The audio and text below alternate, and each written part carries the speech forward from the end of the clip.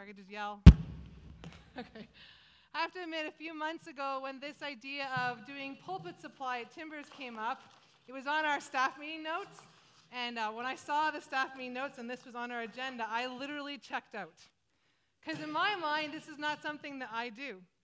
So the conversation came up in our staff meeting, and Dave and Eden are chatting about it, and I don't even know where my brain had gone. I was in my own little world of doing whatever. And they're talking about who's going to do what. And finally, Dave looks at me and says, and Dawn? And Dawn what?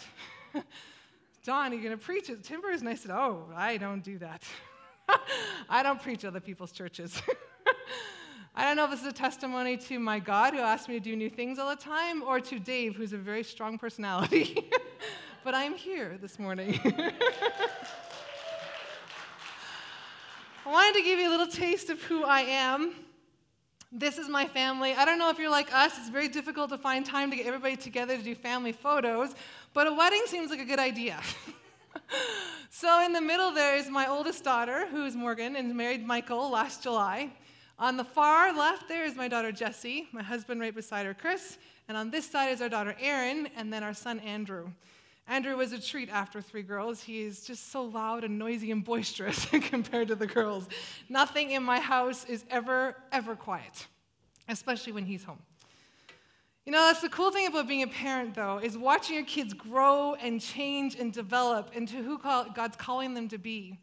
And so often when they're little, you're watching them just do little things like first time they can put on their own socks. What a win. It's no longer a fight for that anymore. They can do their own socks. Or choosing their own clothing.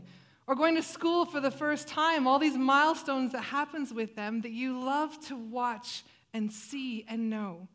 But it isn't just about their physical development that's so fascinating for us. For me as a parent, watching them grow into the people that God's calling them to be, to see how He's shaping and molding them, to look at hints that we saw when they were very young, and to watch how God's making them into those people, it's just the most fascinating experience it's been to be as a parent. Also the most terrifying. The letting go and having to let them launch themselves and figure life out and to be in those places with them. And with 4 kids, it's incredibly difficult to keep them all on my radar at the same time.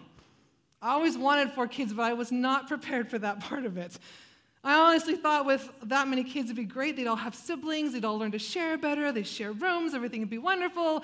I wasn't prepared for the fact that I would literally be standing talking to one, and another one would come in this way and start talking, and another one this way, and then my husband would start talking to me too, and I'd just go, stop.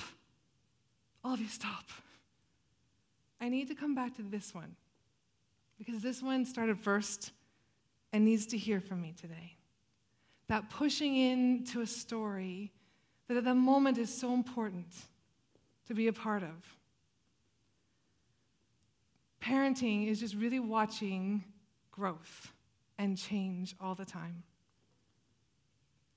Well, the story we're going to look at today is not going to feel like what I started with is going to connect very well until the end. But it's such an incredible story of Jesus' unbelievable moment in history, where what He did spoke to the people around Him in a way that made it so incredibly clear that He was the Son of God in human form. But as we lead into this story, we're going to do all the backdrop filling up to this. So we're going to cover a lot of verses today, because I think it's so important to understand where this story is coming from, and for us to see what it was like to have the Son of God speaking, and in some ways, the people around Him just not getting it until the very end. But before we do that, would you pray with me? Father, I thank You that this is Your word, and this is Your story about Your Son, the one that You love, that You sent. Lord Jesus, as we dig into this text this morning, we ask that You would speak to our hearts. We don't want to come to You with closed fists, telling You we have nothing more to learn. We want to come with open hands and open hearts, ready to hear from You this morning. And may the things that we talk about be Your words for Your people and not mine. In Jesus' name, amen. Well, as we get into this, we're in John chapter 11, so if you have Bibles and you want to follow along, that's great. It's all going to be up here, though, too. So, a man named Lazarus was sick. He lived in Bethany with his sisters, Mary and Martha.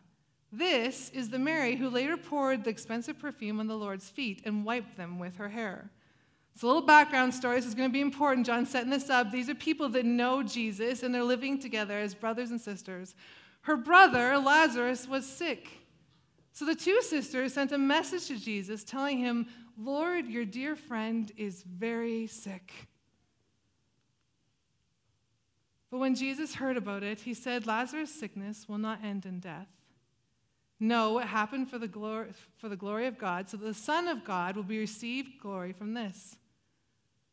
So although Jesus loved Martha, Mary, and Lazarus, he stayed where he was for the next 2 days. Finally, he said to his disciples, "Let's go back to Judea." Well, clearly, this is a family that Jesus knew and loved. There's a conversation going on, so much so that they have a sense of who Jesus is, and they're so willing, when their brother becomes so sick, to send messengers, someone to let Jesus know that Lazarus is sick. A sense and an understanding of having seen his ministry, knowing that there's something he can do about this. And so they send word, "Please come. Please do something. Your friend is sick." And instead, Jesus makes this comment that he's not going to die. It's just going to be for the glory of God and for my glory. And he waited for the next 2 days.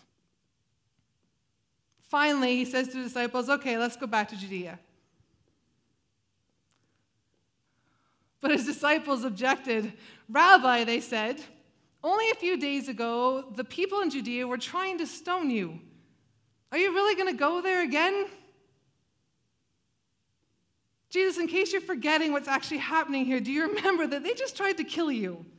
You're safer where you are. Maybe you should just stay here. And they ask a very direct question to him, "Are you going there again?" And Jesus replied, "There are 12 hours of daylight in every day. During the day, the people can walk safely. They can see because they have the light of this world.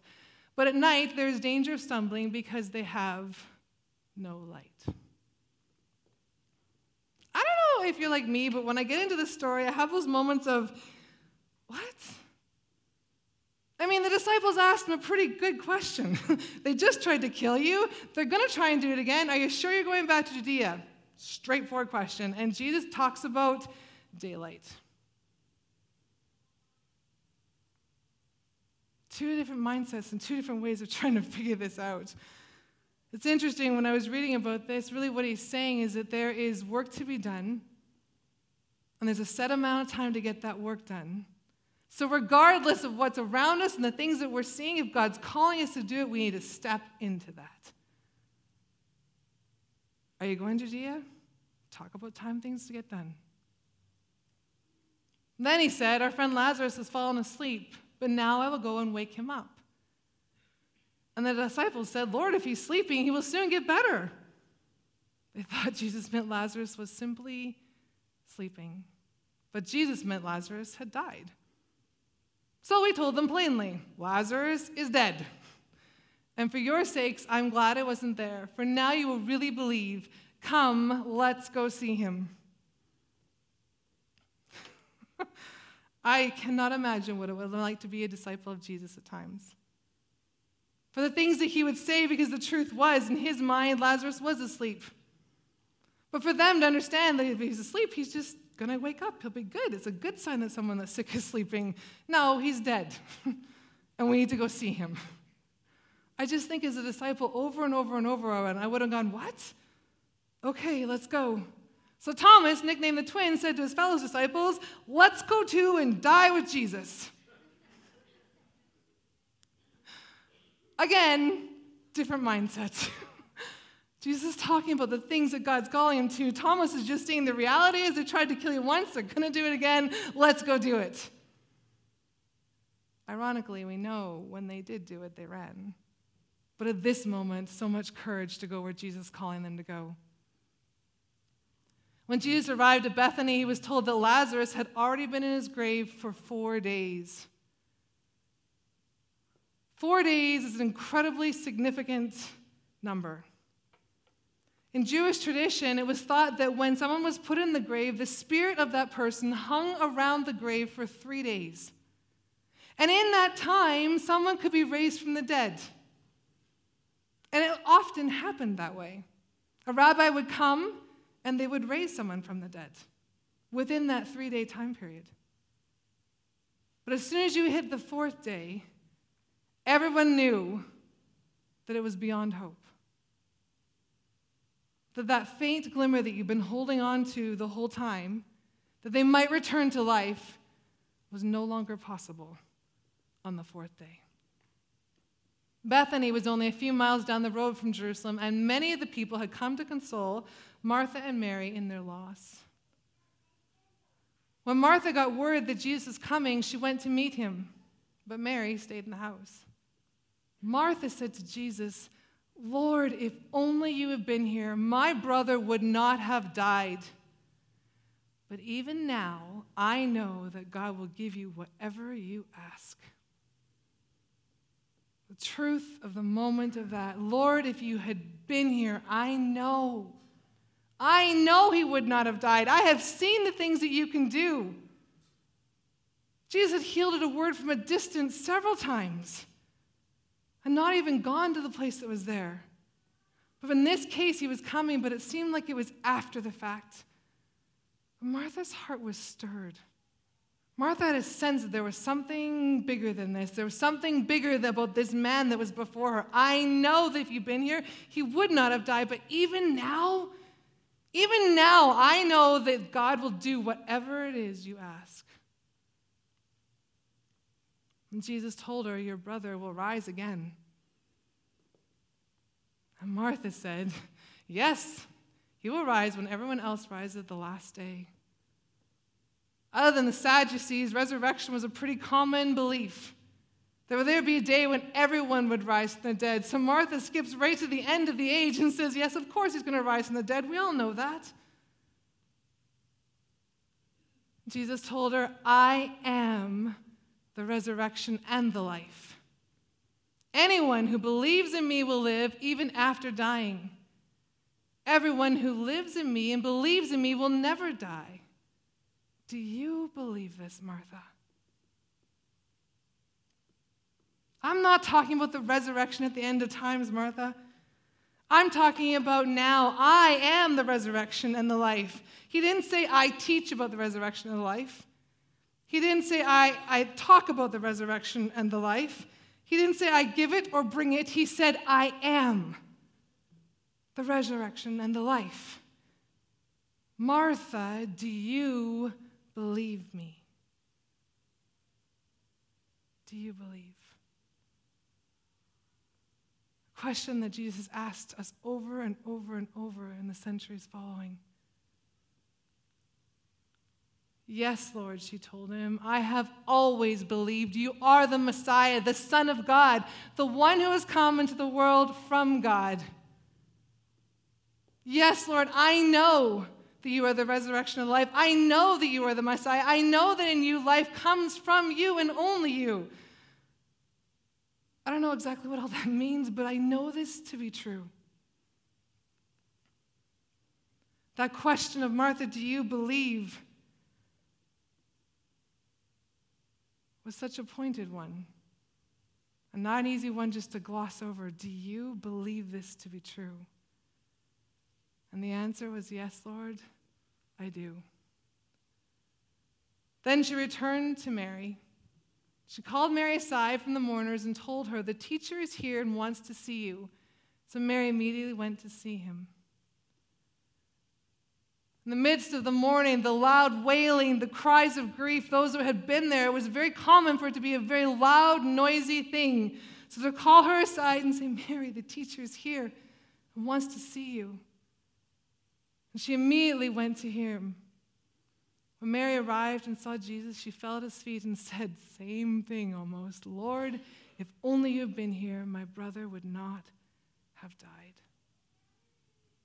An accusation, potentially, a cry of the heart that was so broken for losing their brother, an understanding or misunderstanding of what Jesus was doing. "Lord, if you'd been here, We've all been there, haven't we? Those moments where, Lord, if you'd done this instead of that, we wouldn't have this. Lord, if you'd moved in this direction, we wouldn't be in this mess. Lord, if only you'd shown up, my brother, my sister, my father would still be alive. This situation would not have happened. My marriage would have been saved. Lord, if only you'd been here. We understand her heart's cry. When Jesus saw her weeping and saw the other people wailing with her, a deep anger welled up within him, and he was deeply troubled.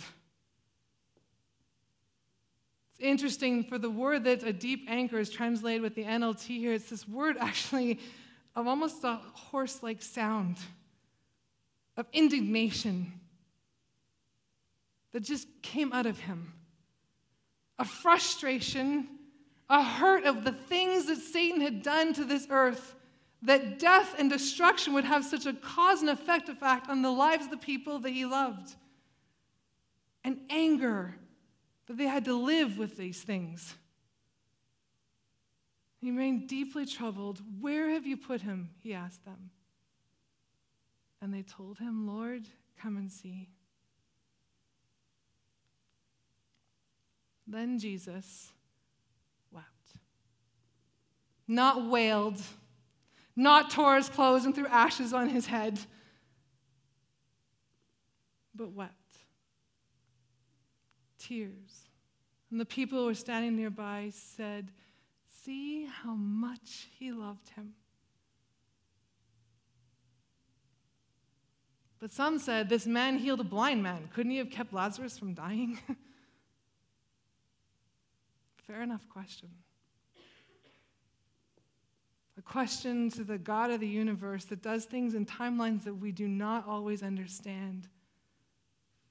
And in ways and things that we stand back and wonder what he's doing, and yet at the end brings the fruit about that he wants to have. Jesus wept. It's not for Lazarus, because he knew what he was about to do for Lazarus. He wept because he entered the story of this family. Because he came alongside in the moments that they were in and felt their grief. Joined them in the pain of loss. Isn't that an amazing thing that our God steps into our stories like that?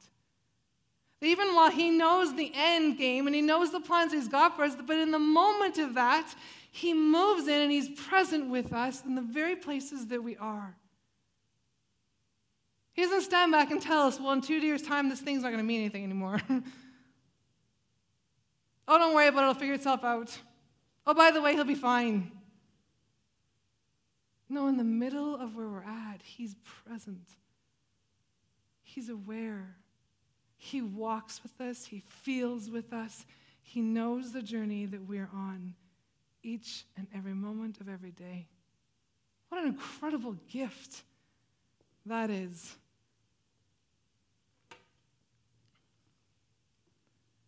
Jesus was still angry as he arrived at the tomb, angry at the things of destruction and death. And a cave with a stone rolled across its entrance. Roll the stone aside, Jesus told them.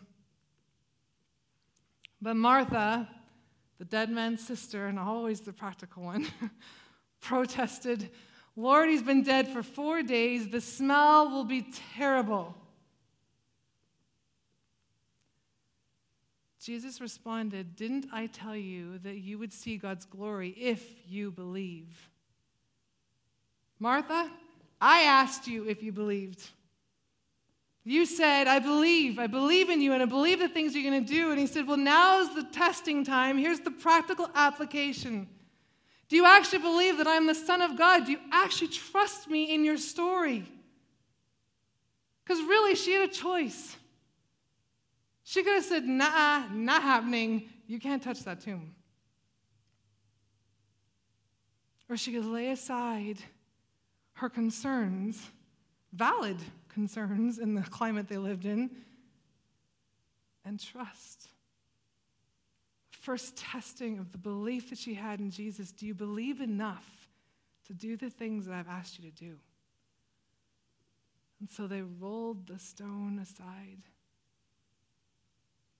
She was willing to walk this journey with him to see where it would lead. Then Jesus looked up to heaven and said, Father, thank you for hearing me. You always hear me, but I said it out loud for the sake of all these people standing here, so that they will believe that you sent me. I love Jesus. Just in case they all missed it, I'm going to say it out loud so they all know this is the truth. And then Jesus shouted, Lazarus, come out. And the dead man came out, his hands and feet bound in gray's clothes, his face wrapped in a headcloth. Jesus told them, unwrap him and let him go. We're not really given a sense of how he came out, if he's bound. And I'm a very visual thinker, so I've had quite a few moments this week of visualizing how that potentially, did he hop out? I don't know. But somehow came out of the grave, and they unwrapped him, and Lazarus was brought back to life again. But the moment of that was such a life-changing thing for those that watched this happen, because Jesus did something that was unheard of and not done. Jesus raised a man from the dead on the fourth day. If you want to know who the Son of God is, this is him. There's nothing that he cannot do. It may not be in our timeline, it may not be how we think it should happen, but Jesus does miracles. And the final thing that they may have been wondering for a long time, well, he can heal the sick, he can cast out demons, he can make the blind see and the mute to hear, he can do all kinds of things, but raising the dead, let's see him do that. And on that day, Jesus Christ proved to them in the Lord's timing that he was the Son of God. So Lazarus was raised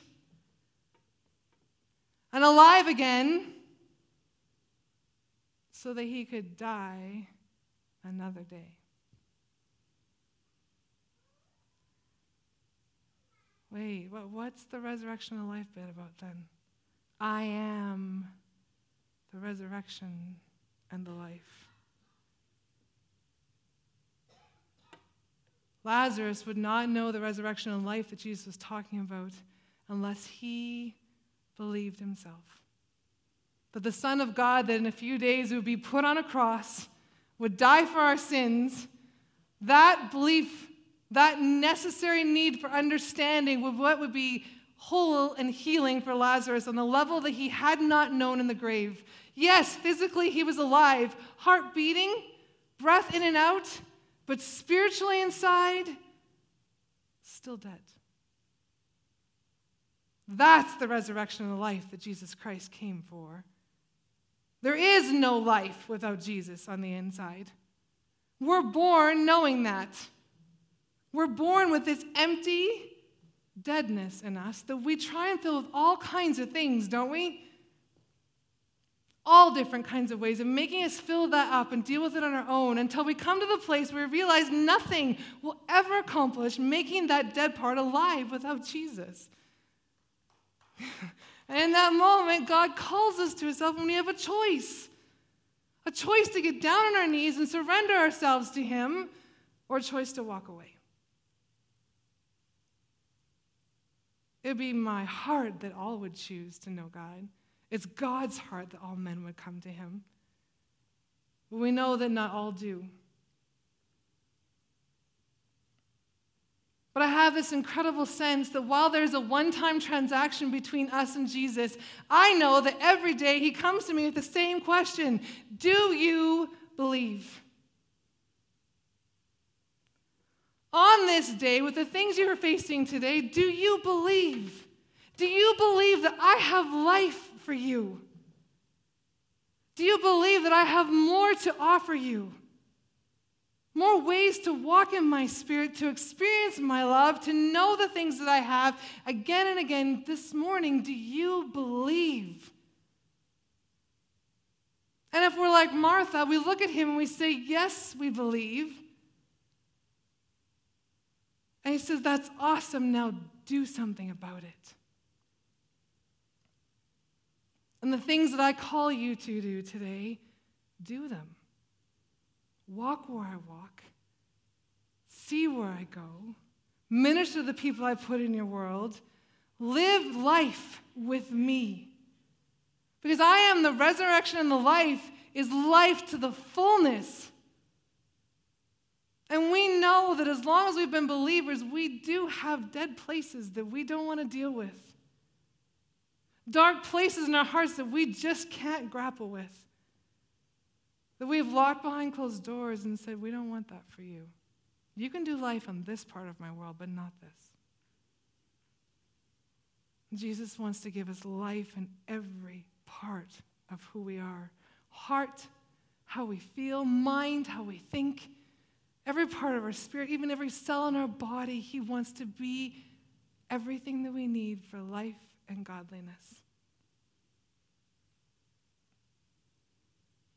With Martha, he entered her story. He felt her pain. He walked the journey with her, called her to himself, asked if she believed, and then pushed her out there to do something about her belief.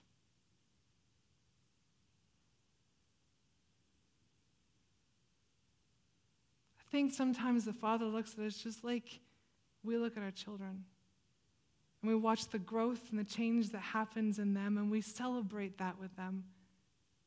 And he wants that for us too. Not to stay stuck with closed hands, but willing and open to hear what life means with him. Because the last thing we want to be is believers that are new believers for 45 years, living the same new believer life again and again. We want to grow up. We want to know our Father. We want to see his life in us and through us. We want to be like Martha when asked, do you believe? She said, yes, Lord, I believe.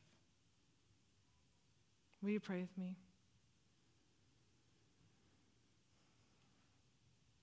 Father, it's unbelievable, really, that you loved us enough to send your Son to this earth to be God in human form so that we could see and know who you are. We know that we don't deserve a second of your attention or your love, and yet you come to each one of us and you offer us new life. You offer us resurrection. You offer us to clean us up and make us new from the inside out. It's an unbelievable gift and an incredible journey. We want to be a people that comes to you with open hands and open hearts so that you can call us to yourself again and again. Each and every day, yes, we believe. Yes, we want your life. What would you have us do? I ask all these things in Jesus' name. Amen.